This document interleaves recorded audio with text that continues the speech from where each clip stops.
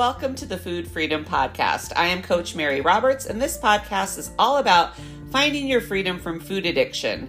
And we're going to talk about all things related to food addiction and recovery. Let's dig in.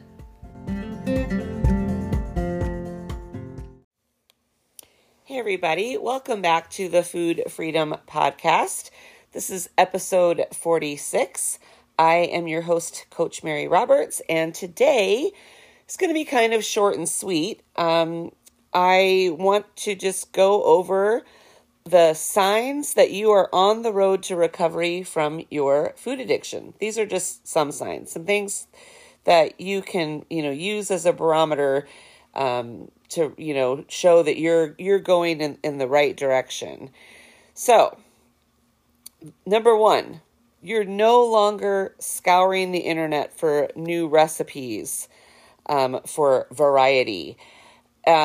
Wanting and needing variety is a danger zone for a lot of people because variety implies that we need to keep it exciting, we need food to entertain us, and, that can cause trouble for us if we're not careful. So, keeping it simple, real food, nutrient-dense foods, and just making sure that, of course we want our meals to taste good.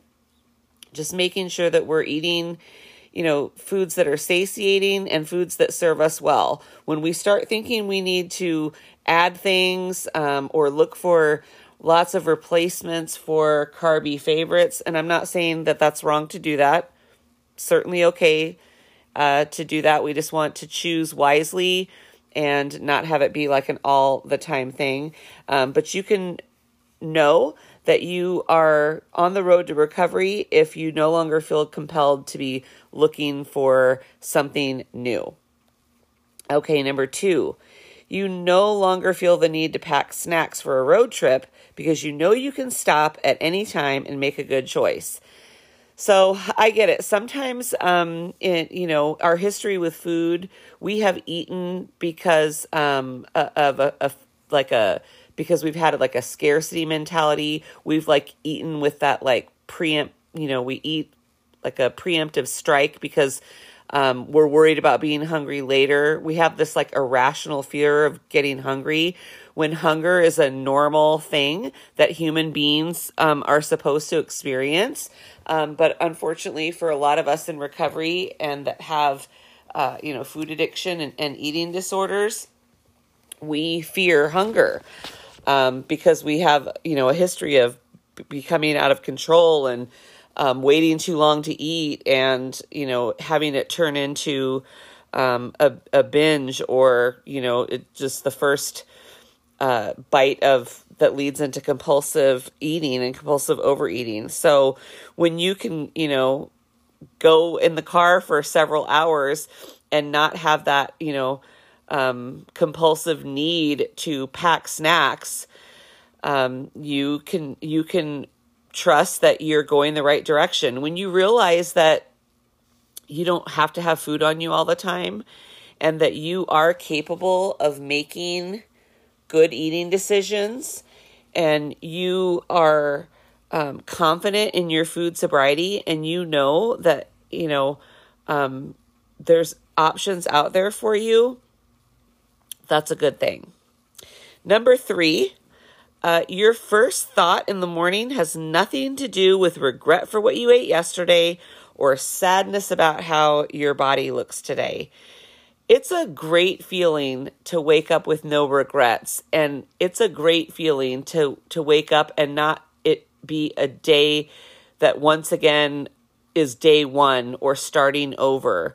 I mean, that having that pattern and repeating that all the time is exhausting. And, so when you can wake up in the morning and you think about the things you have to do that day, you think about what you're going to wear, you think about your workout and you're not thinking about regrets or, oh, I wish I hadn't done that yesterday, or here I am starting over. There's no greater feeling than that freedom of waking up with no regrets. Number 4, you can go to any restaurant and have no fear about being able to find something to eat. So I know in the beginning of food sobriety, we do have to protect ourselves. We have to protect our food sobriety to some extent. And that might mean in those early days saying no to certain activities or outings because we just aren't confident enough or don't trust ourselves enough to make the right decision. But you know you're progressing in recovery when you get past that point where you're no longer afraid to go out for a social event, where you're no longer afraid to go out to eat because you have the knowledge about nutrition and you firmly accept what your drug foods are. You know what foods serve you well. And so you have no fear about going out to eat or going to events where there's going to be food because you feel confident that you have the tools and strategies to stay food sober in any situation. Number 5, you aren't triggered by others that discuss diet or weight loss because you have peace with food.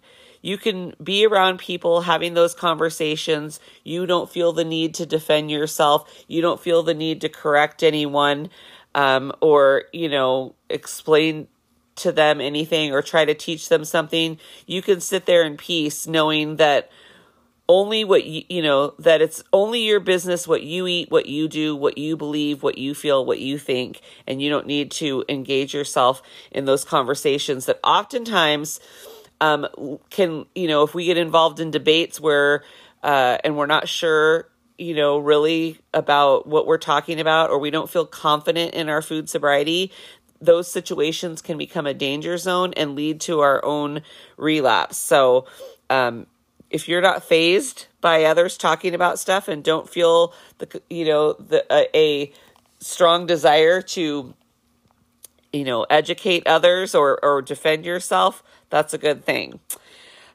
So that's all I had for that. There's definitely other good things that you can notice if you're on the right track, if your recovery is going the right direction. But I just wanted to share those few common ones with you today. Thanks for tuning in today, and I will see you next time. Thank you for listening to the Food Freedom Podcast. You can find me on my social media, Facebook and Instagram at KetoMary71, or at my website, foodfreedomwithmary.com.